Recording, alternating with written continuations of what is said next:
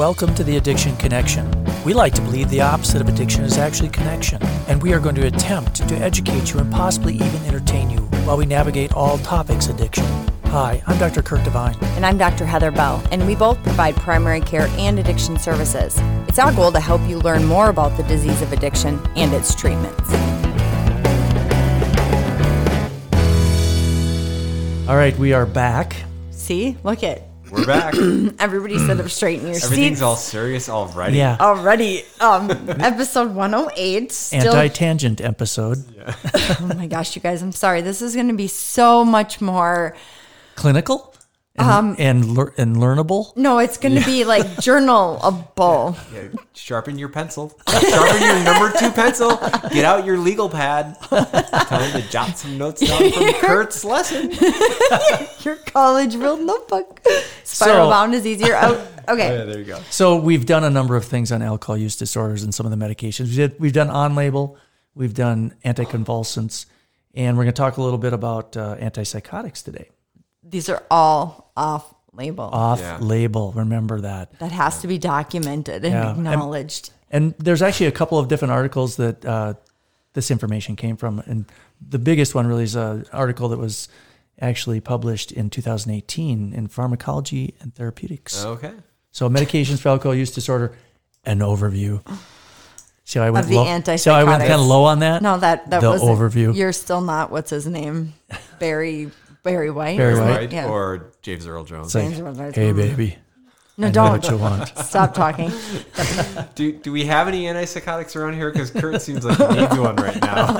I know. I think he took like an Adderall before he came in. Okay. Kurt, wrong class. Okay. So probably when Heather was born, quetiapine actually came about. 1997 is when it popped out. No, I was just...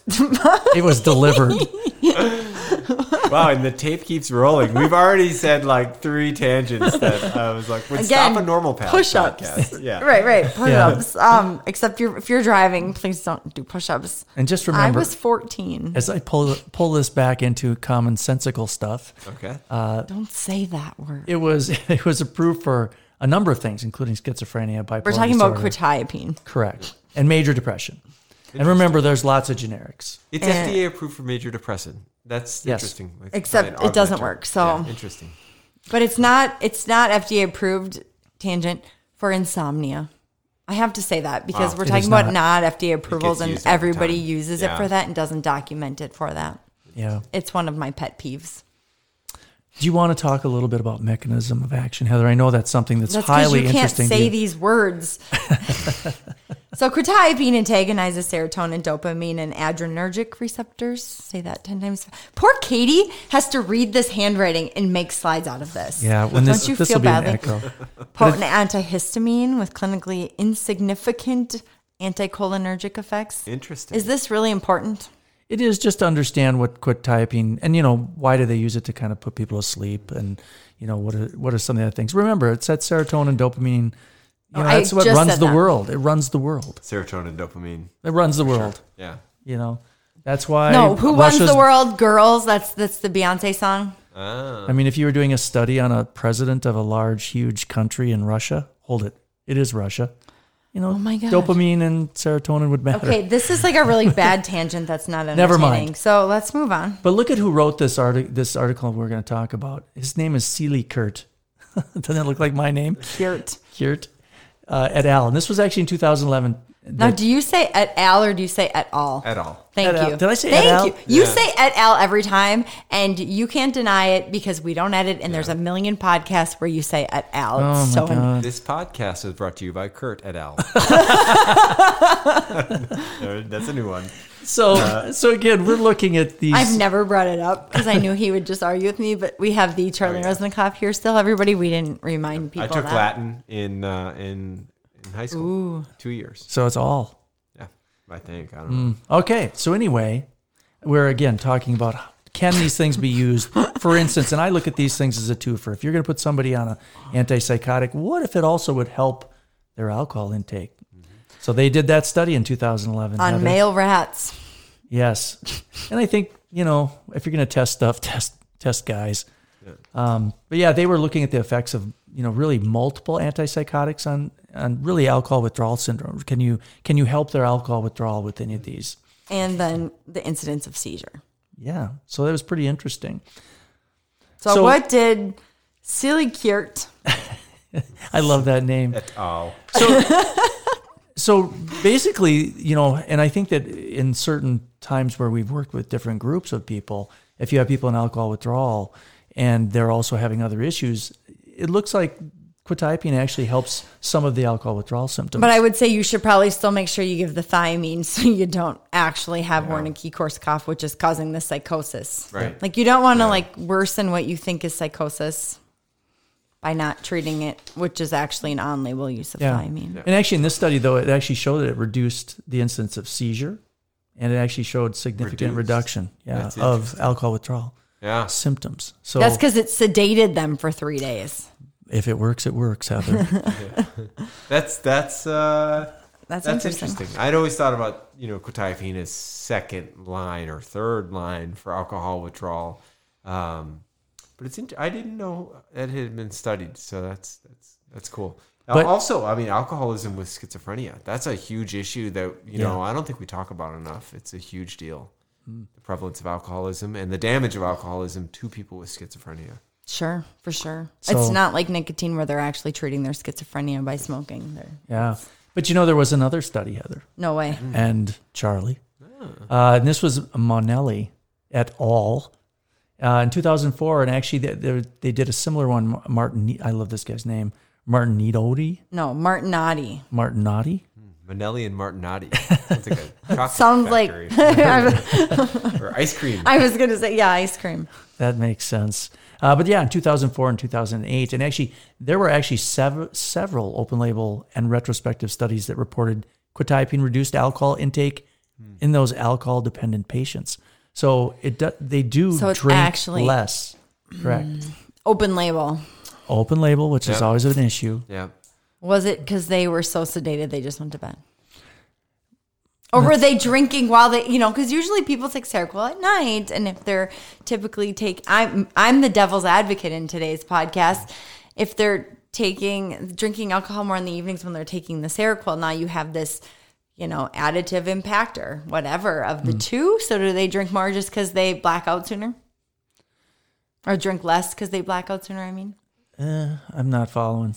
Well, just do you understand what I'm saying? Yeah, like if there's people who drink themselves to sleep, if someone's going to drink themselves to sleep, like drink at night, if they take the Seroquel, maybe they'll just go to sleep faster, sooner. And they're not awake drinking. Drink less. That's an interesting alternative. Yeah, we'll just go with. I'm going to go with Manelli and Martinotti. I want to ask them. Was that, they always have the questions at the end of those journal articles. Well, it's funny. It's funny because there was another naysayer, and that would be Kampman et al. In 2007. And man, they found no benefit to quetiapine in drinking. See, that person agrees with me. You're in the Kampman pack. The Kampman camp. Kampman. I was going to say pack. You're part of this. I really wish you started putting their first names when you write them down, so then I could be like, yep, that's a she. Just kidding. Oh, yeah, I don't know if et al. Might be a she. I suppose I should change that. But anyway, I think that was pretty interesting. Okay, so let's talk about Litton. Yeah, and Litton was actually much more recent, just 10 years ago. He did a little study, or he or she, and it was actually a multi-site random controlled trial. And this was pretty big, 224 patients.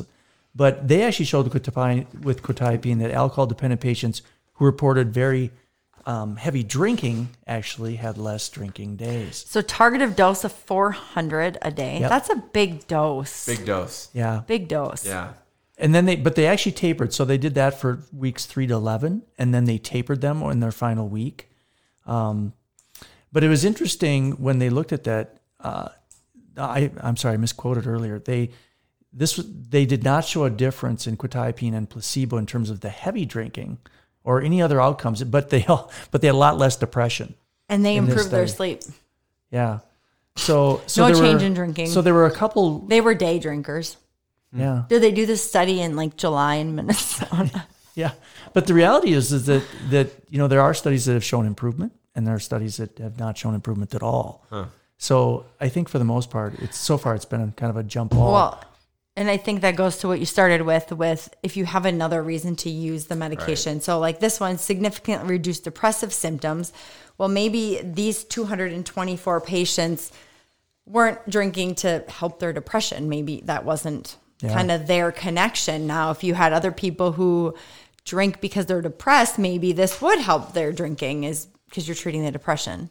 Yeah, I generally dislike using quetiapine across the board for sleep or for anxiety. I don't love that. I just think there's all the metabolic side effects, the weight gain, and then it's just kind of I mean, I don't know if this is right, but a sloppy drug. It's like not a targeted drug. Yeah. But how many times do you see people come to your clinic, and I just happened that this week, and on 2 meds, and one of them was Seroquel for sleep, and I'm like, you know what?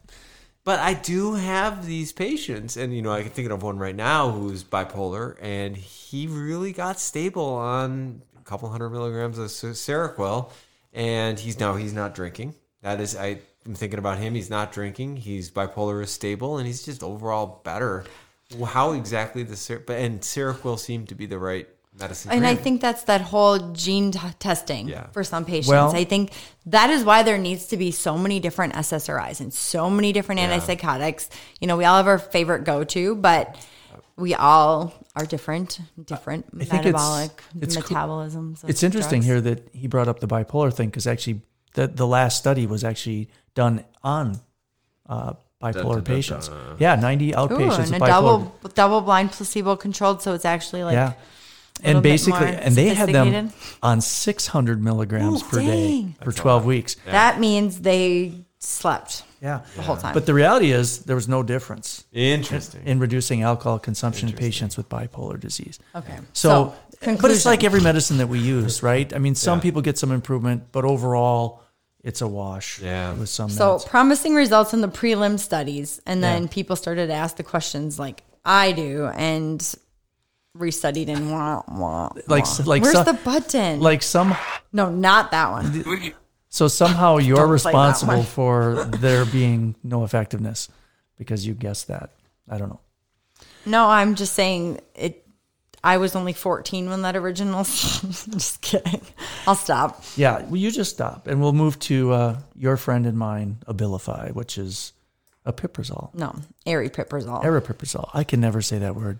Now this they design the words so you can't say them. So they try to get you to say Abilify. Before we read this, so I can look stupid in a minute. Now this is if I had to pick an antipsychotic that I am okay starting with. If I start an antipsychotic, this is the one. Partial agonist, right? This is the one I go to. Partial dopamine agonist, correct? Yeah. And used to treat schizophrenia, bipolars, and it has much less metabolic side effects. Now again, for any kind of an alcohol thing, if you ever used it that way, it would clearly be off-label. Yeah. But again, we're looking for that twofer. You got somebody with schizophrenia, bipolar. Yep, and will it affect their drinking? So I guess I don't recall this. It's used for major depression and tic disorders. Is that off-label then? I believe that's off-label, but I could be, it wasn't in here. The major depression thing, I don't know if it's off-label or not, but I've seen a lot of aripiprazole augmenting that's SSRIs. on TV. That's the ad. Well, it's on TV. It's got to be FDA. Well, right. That's true. But it's on TV. It is often advertised as the adjunct to and different. I bet you it's FDA approved. And the tick thing. Well, for Heather's benefit, not wood ticks. We're talking ticks. No, but you think if it's a partial agonist at dopamine, that would make sense for a reason to use it. Yeah. So maybe it isn't. Okay. Anyway, total. Yeah, and just remember, that whole with a lot of these things, the neuroleptic malignant syndrome, tardive dyskinesia, all those things. Although what? Although one of our new partners, who is an addiction psychiatrist, for several of these newer antipsychotics, we were speaking more of this one and olanzapine. I better use the generic. Kind of was like, no, don't use Cogent. And we don't plan for that in those meds. If you start Risperdal, you start one of the first generation, you pretty much want to give them that Cogentin is the name brand, but that's the only way I know it. But it's these newer ones like Benztropine. yeah. Yeah. Wow, dang. Cogentin, See, he's way Pull that smarter one than out you. of I'm me, actually like I fell asleep transitioning you out. I fell asleep while you were talking. No, but Otherwise, this I'd have is, thrown that right I out just there. want to point that out that just because there is this potential bad side effect doesn't mean you should just automatically throw a patient on another medication. Yeah. Well, there's only 2 studies to this. There's not been studied a ton, but it is very interesting. Of the aripiprazole for alcohol. Correct. Yeah. Yes. The first one's Narogi, which I love that name. Et al. He almost said it again. I almost said it again. This was actually 2013, and the purpose of this study was to really kind of define that role of this medication in treatment of alcohol dependence in psychotic disorders. And so if you look at it, they actually started with 3 milligrams per kilograms in rats. So, and 1 milligram per kilogram. right. And they offered them this 4% alcohol solution. And initially it did not really reduce at that level alcohol intake, right? Only by 13% and 28%, depending on whether they got a milligram or 3. But at 10 milligrams But when per you bump it up, kilogram, they bumped it up to 10. Well, hey, this significantly reduced alcohol intake. I don't see adults getting less than 5 milligrams of aripiprazole anyways. I mean, I feel like No, maybe but I'm these wrong. are This is per rats. kilogram. These are rats. This is per kilogram. Kilogram. My Okay, so bad. we're at big, but this is big doses in a Not rat. adults. Well, per some of the rats individual. can weigh like, I don't know, 25 pounds. But 10 milligrams per kilogram in a rat. Wow. Yeah. Okay. I mean, that's a big lot. dose That's for a big dose. yeah. That's a big dose. That's probably But I top. missed You that were part. having neuroleptic malignant syndrome if you were on 10 milligrams a kilogram. But really from this, they concluded that, potentially this could treat patients with dual diagnosis, the alcohol and psychosis. So You know, it's the other thing I think about it is not so much I don't think we're ever going to give 10 milligrams per kilograms to a human of aripiprazole, but there might be like a mechanism in there Yep. that someone could figure out and like isolate, and there's a new therapeutic waiting to happen. Which I'm sure if we called Nora or, Yeah. Dr. Compton at NIDA, we can throw out funny names. But, they have those charts of all these things that It's are being amazing to studied see that, those charts. they had sent. And some of them are actual meds that you're like, what, you're studying this for cocaine? And some of them have a lot of letters and numbers because it's like a total novel thing. But Yep. I wonder. Yeah.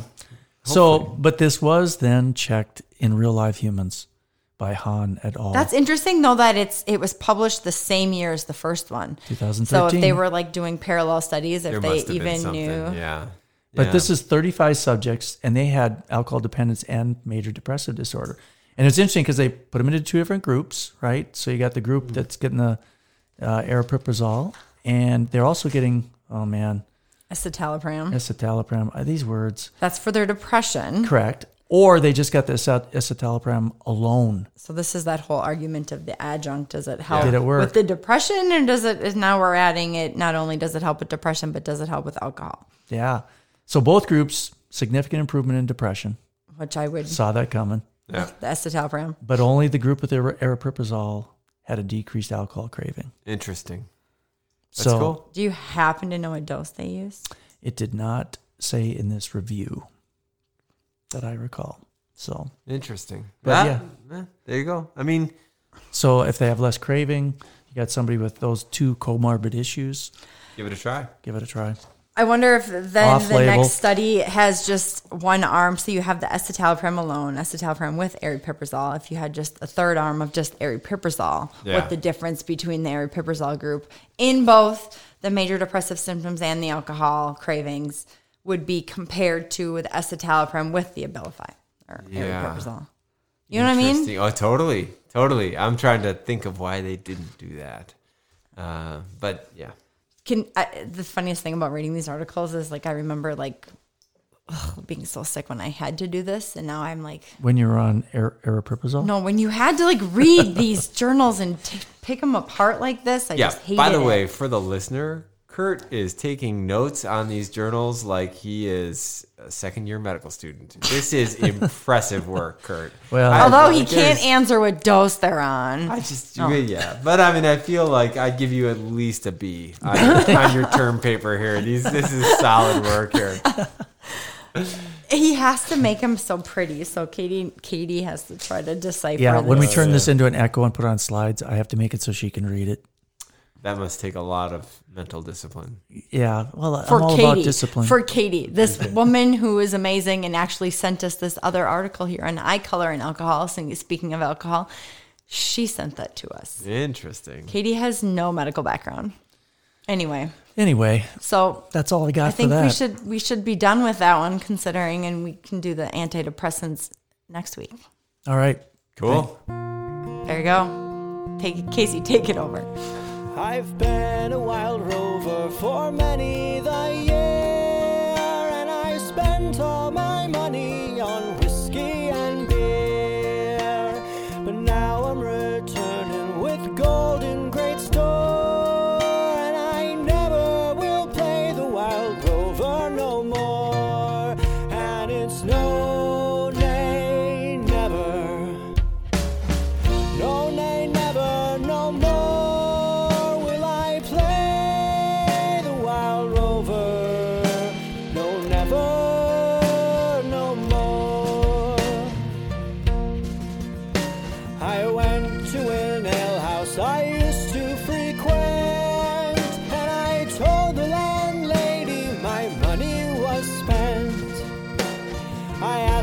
For credit, she answered me nay. Such a custom as yours I could have any day.